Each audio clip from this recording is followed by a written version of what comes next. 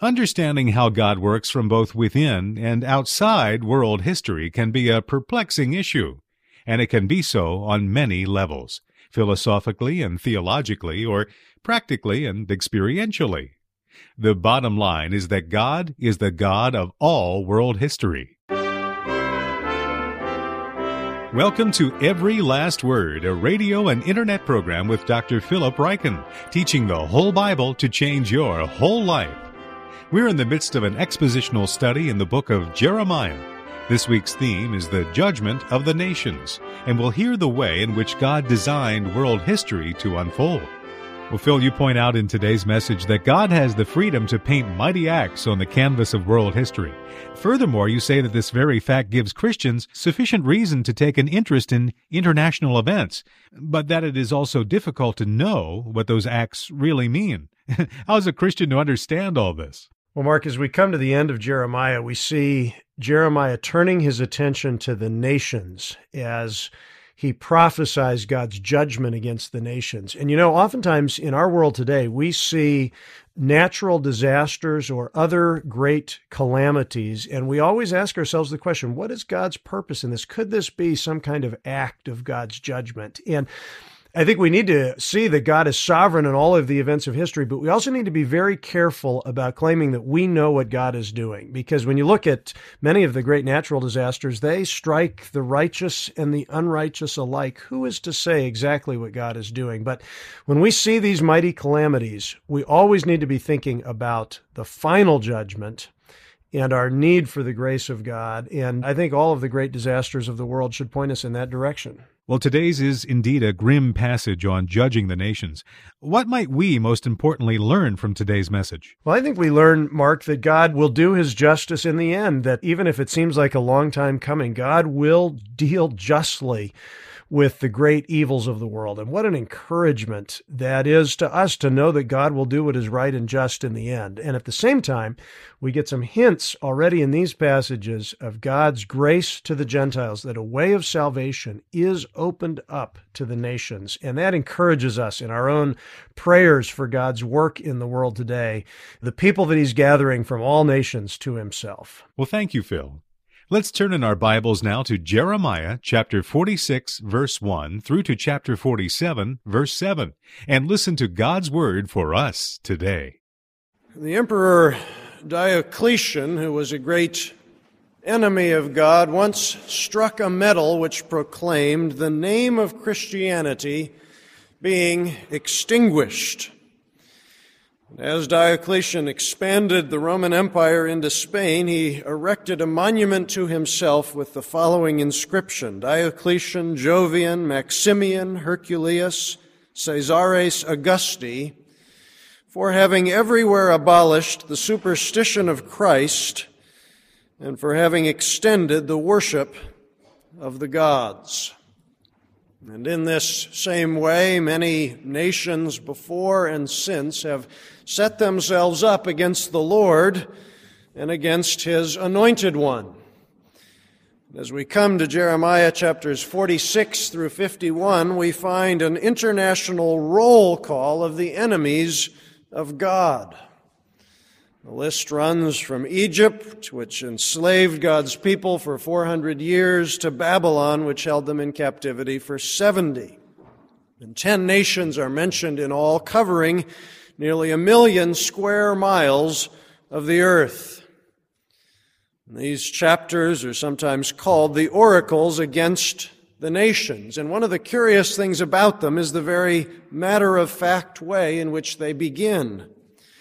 This is the word of the Lord that came to Jeremiah the prophet concerning the nations. And in the chapters which follow, God says concerning Egypt and concerning Moab and concerning Edom and Babylon and all the other nations. God takes the powers and superpowers of the ancient world and he very casually orders them about. Well, who does God think he is? God knows who he is. He is the God of all nations. He is not a sort of regional supervisor. He is not a tribal deity. He is the ruler of all nations, and his sovereignty is not limited to a single culture or a single nation or a single ethnic group. If you have a very good memory, you may remember that God staked his claim as ruler of all nations on the very first page of Jeremiah. He called Jeremiah to the ministry, and he appointed him as a prophet to the nations. And now with these oracles to the nations, Jeremiah is fulfilling the last part of his job description. He is taking his message of judgment and grace, and he is going international. And this is because one of the ways that God rules over the nations is by his word. The Old Testament was not written only to and for the Jews. The Holy Spirit took great pains to communicate God's word to the nations. And as Eugene Peterson observes, these closing chapters of Jeremiah are not second-level works tossed off in a slovenly manner because they are for despised foreigners. On the contrary, they contain some of the finest poetry in the Bible. They display such an intimate knowledge of the ancient peoples that scholars sometimes struggle to know exactly what these verses mean. In these verses are some references which only someone from Moab or Edom or Kedar or wherever who could understand. Consider in these verses all of the things that God knows about Egypt. He has heard the boast of Egypt. Verses 7 and 8, Egypt rises like the Nile. She says, I will rise and cover the earth. I will destroy cities and their people. As you may know, every year the Nile flooded its banks and surged over the Nile Delta. And the pharaohs boasted that they would rise and cover the earth in the same way. God knows the geography of Egypt and also of the other kingdoms of Africa. Verse 14, he announces his message in Migdol and in Memphis and in Tahpanhes. Verse 9, he refers to the men of Cush and Put and the men of Lydia who draw the bow. And these kingdoms, the kingdoms of Ethiopia and Somalia and of Libya, were nations that contributed soldiers to the Egyptian alliance. God knows the gods of Egypt. In verse 14, he does not refer actually to warriors who will be laid low, but he refers to Apis, the bull god of the Egyptians. Later down in verse 25, the prophet mentions Ammon, the god of Thebes. Furthermore, God knows the military capabilities of Egypt. He knows that Greek soldiers, first hired by Pharaoh Psammetichus, formed the backbone of the Egyptian army. And there are a number of references, as there is in verse 21, to mercenaries in her ranks. And in short, God knows just about everything that there is to know about Egypt. And as we turn to chapter 47, we discover he knows just as much about Philistia. He knows the geography of the coastal plain, as well as the geography of the Nile Delta. He speaks in Chapter 47, verse 5, of Gaza and Ashkelon, the Philistine cities which belong to him. Interestingly, he refers to the Philistines as the remnant from the coasts of Kaftor.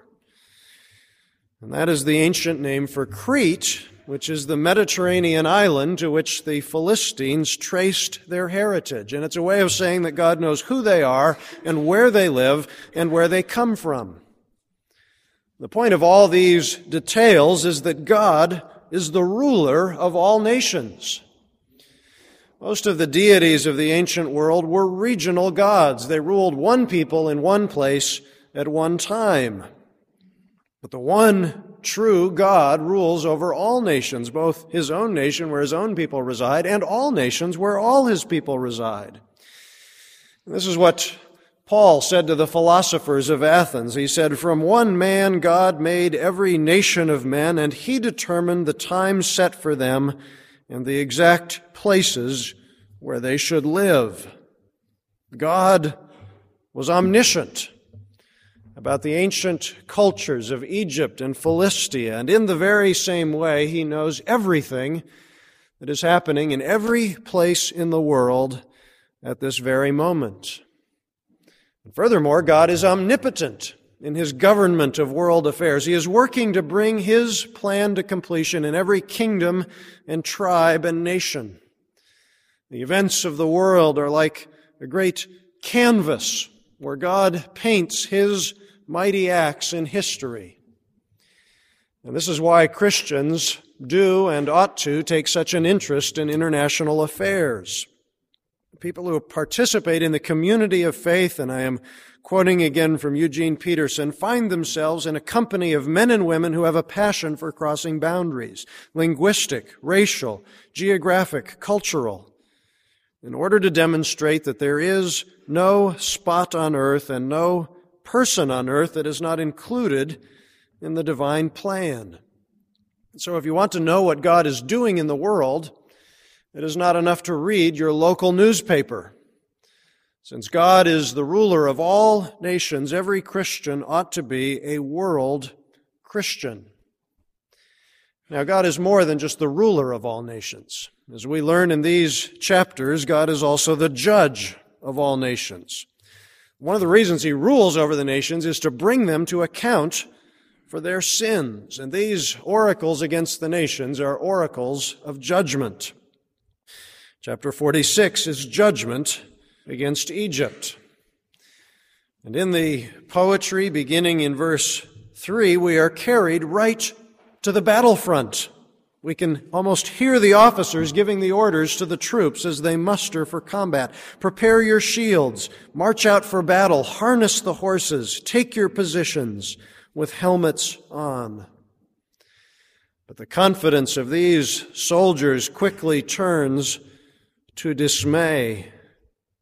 What do I see? Verse 5.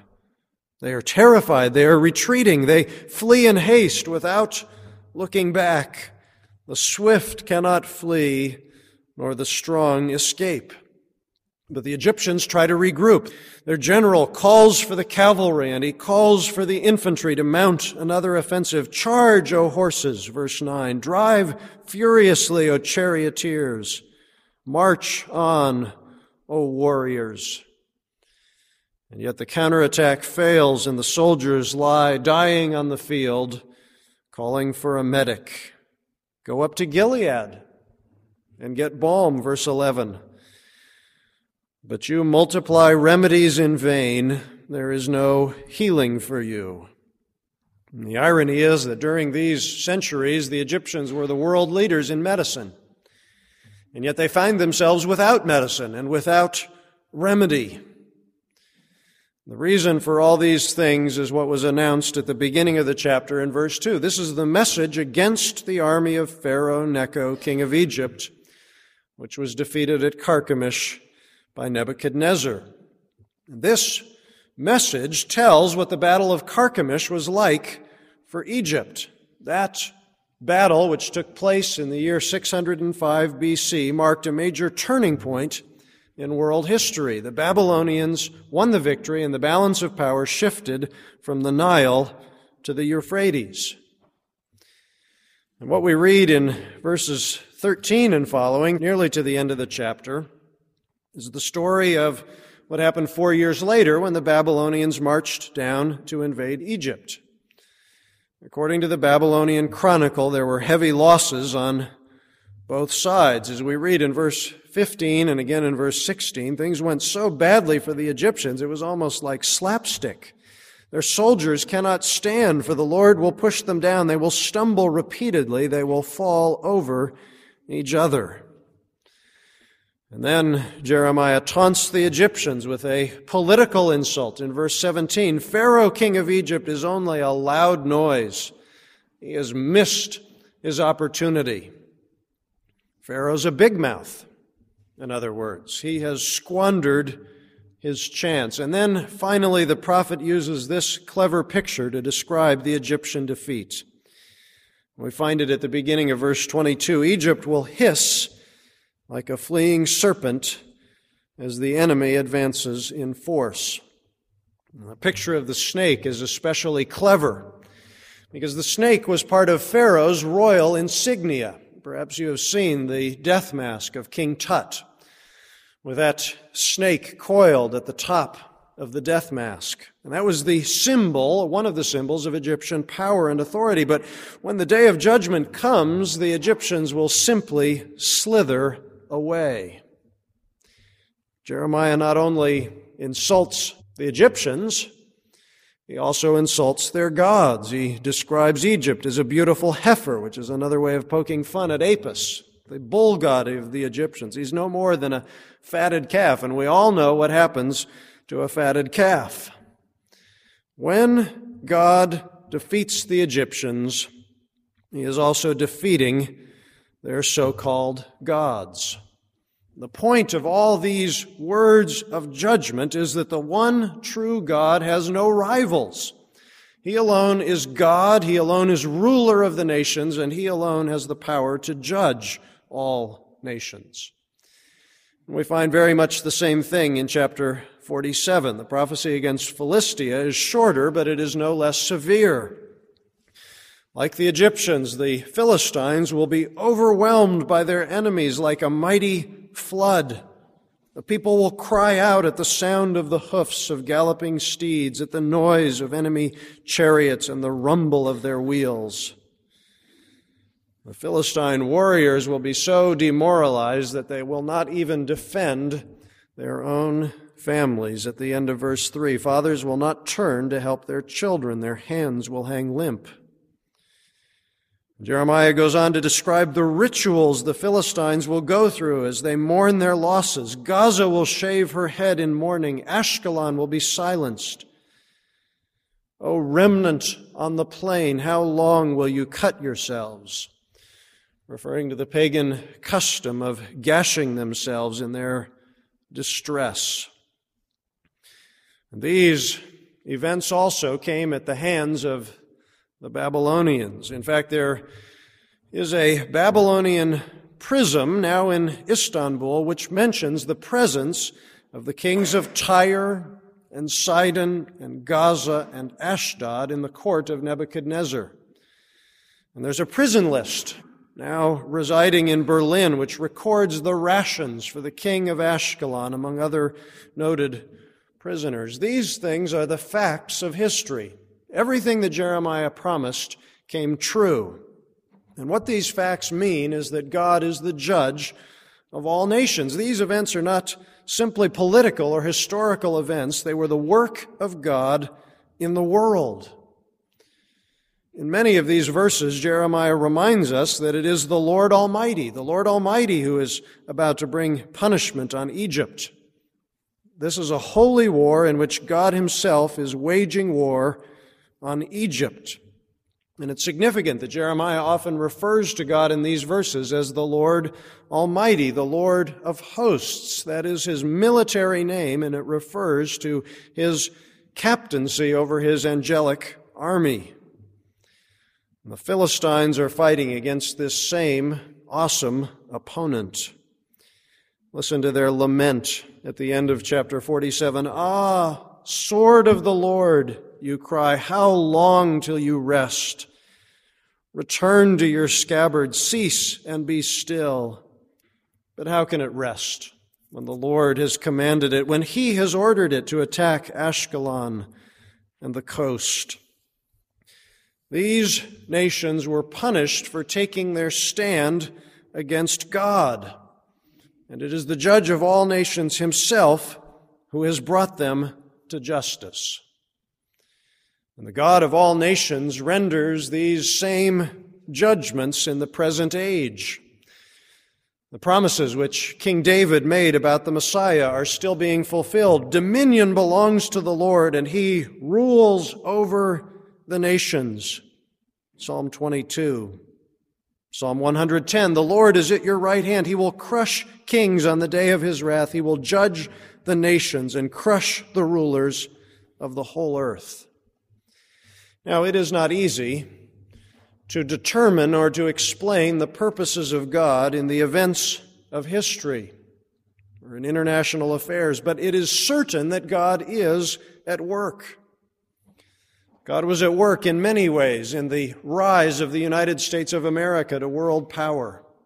He was at work in the defeat of communism in Eastern Europe, and he is at work at this very moment in the Far East and in Africa and in the kingdoms of South America and in every part of the world.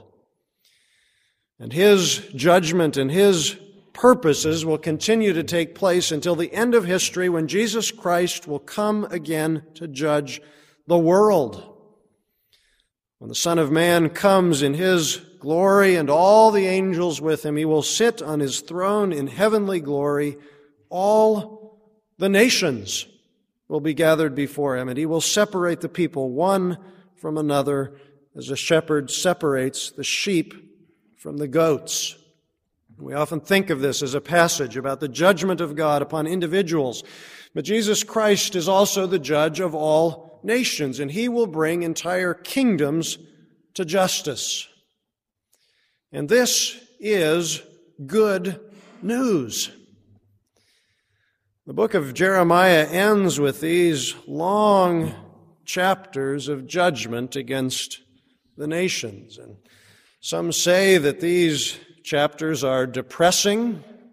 Some say that they are offensive. I think, for example, of Walter Brueggemann, who complains that Jeremiah's prophecy about the Philistines is so severe and so raw, indeed shameless. And it is true that there are times when God's judgment is severe. And it may be with some difficulty that we struggle our way through these last chapters of the book of Jeremiah. But the real question is this: is it just for God to vanquish his enemies or not? Is it just for God to judge the Egyptians for enslaving his people and for slaying his king? Is it just for God to judge the Philistines and to avenge them for trying to kill his anointed one? If these things are just, then Jeremiah's oracles are not simply depressing, but there is something about them which is exhilarating. They bring praise and glory to the justice of God. Now, we find ourselves getting a bit squeamish, I think, about the justice of God. We're a little uneasy about whether it is right and good for God to defeat all his enemies. I think, for example, of something that happened around our dinner table not long ago. We were reading for family devotions about the terrible deaths of Ahab and Jezebel. And we were reading a very solid Calvinist story Bible at the time, so no detail was spared. And we read how Ahab was struck by a random arrow and how he bled to death in his chariot and how the dogs came and licked up his blood. We read how Jezebel was cast down from a parapet and how also the wild dogs devoured her flesh. And when we came to the end of the story, a little cheer went up from around the table. There was a 4-year-old there who said, "Yay!" And frankly, I was shocked. I was greatly taken aback. Ahab and Jezebel met such a bloody end that it hardly seemed right to celebrate. And yet the more I reflected on it, the more I realized that God's victory is something to cheer about. Ahab and Jezebel, like Egypt and Philistia, were the sworn enemies of God. They slaughtered God's prophets. They led his people into idolatry. And so in the end, it was perfectly holy and just for God to destroy them. And this judgment of God is good news. It is wonderful to know that in the end, God will defeat all his enemies. Not a kingdom, not a person will stand on the earth in defiance of God. And through it all, through all this judgment, God's own people will remain safe. God's judgment against the nations will not touch them. And lest we forget this, Jeremiah speaks these words of reassurance at the end of chapter 46. "Do not fear, O Jacob my servant, for I am with you. declares the Lord. Though I completely destroy all the nations among which I scatter you, I will not completely destroy you. Indeed, those very acts which meant the destruction of God's enemies also meant salvation for God's friends. And so these prophecies against Egypt and against Philistia are not meant to frighten, but to encourage. They mean that God extends his rule over all nations. And God's rule over the nations is part of what gives Christians such confidence in the work of missions. You'll remember that the Lord Jesus Christ has given us a great commission to go and make disciples of all nations, baptizing them in the name of the Father and of the Son and of the Holy Spirit. And we can go to all nations because God is the ruler of all nations. There is no place in the world where Christ does not reign. His Spirit goes wherever his people go. For this reason, Christians venture boldly into the darkest parts of the globe, carrying the message of salvation in Jesus Christ. And I want to end with the reminder that they even take this message to Egypt and Philistia. For there is, tucked within these oracles of judgment, a message of salvation. It comes at the end of verse 26. Later, however, Egypt will be inhabited as in times past, declares the Lord. There is a future for the people of Egypt. Judgment does not have the last word, and God's ultimate purpose is to bring all nations to salvation in Christ. The ruler and the judge of all nations is also the Savior of all nations. And there are other places in the Old Testament which explain about God's purposes for Egypt, about his plans for salvation for this nation. And one of the most significant of them comes in the 87th Psalm. This psalm is familiar to us from the first line of the well-known hymn by John Newton. Glorious things of thee are spoken, Zion, city of our God. Well, what are these glorious things? I suspect that many of us do not remember. They involve the salvation of the very nations which received Jeremiah's oracles of judgment.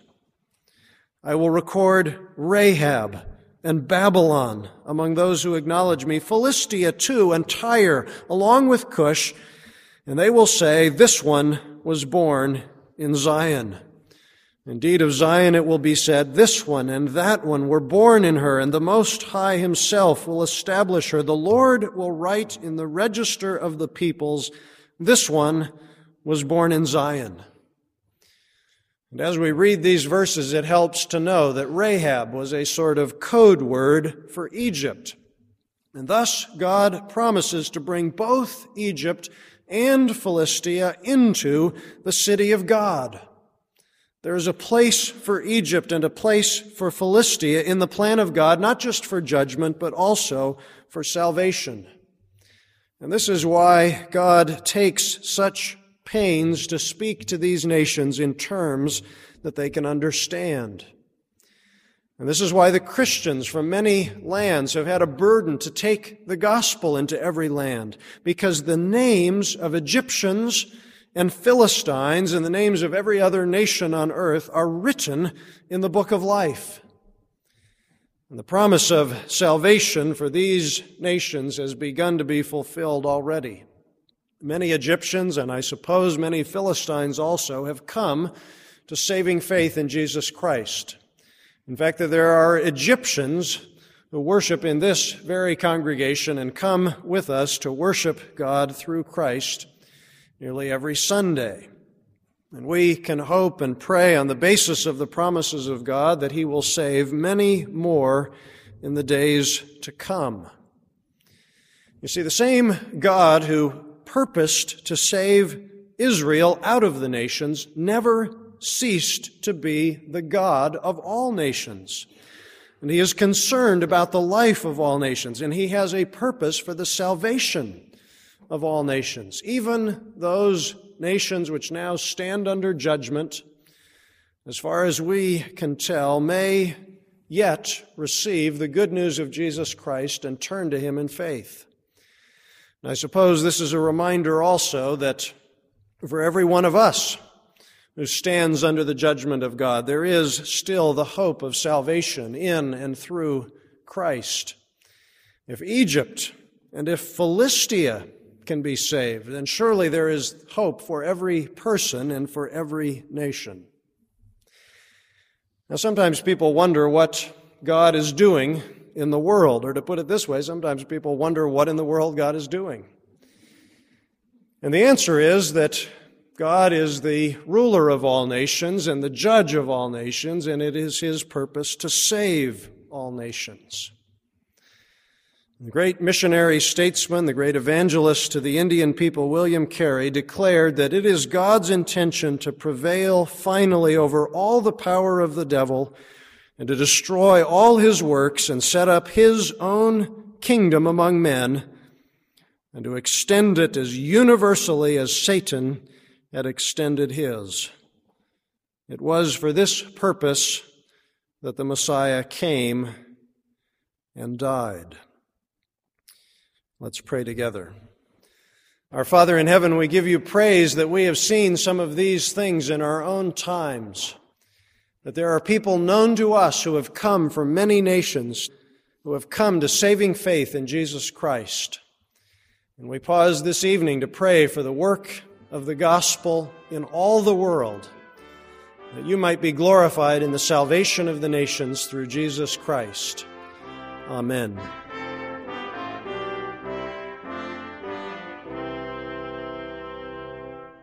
You have been listening to Every Last Word, a ministry of the Alliance of Confessing Evangelicals, featuring the Bible teaching of Dr. Philip Graham Ryken.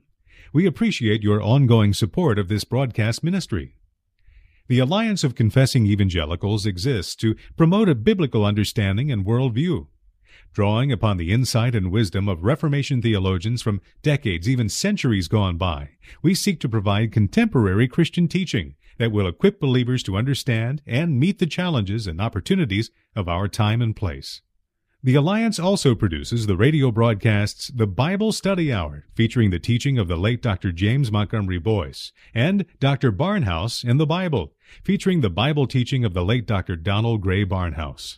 For a full list of radio stations carrying our programs, please visit our website at www.alliancenet.org. Every Last Word continues through your generous gifts and financial support. If you would like to see this program continue to benefit others as it has benefited you, please prayerfully consider becoming a friend of the Alliance. For more information or to make a contribution, please contact us by calling toll-free 1-800-488-1888. You can also send us a gift by writing to Alliance of Confessing Evangelicals, Box 2000, Philadelphia, PA 19103. Or you can visit us online at www.alliancenet.org. Be sure to ask for a free resource catalog featuring books, audio teachings, commentaries, booklets, videos, and a wealth of other materials from outstanding Reformed teachers and theologians. Thank you again for your continued support and for listening to Every Last Word.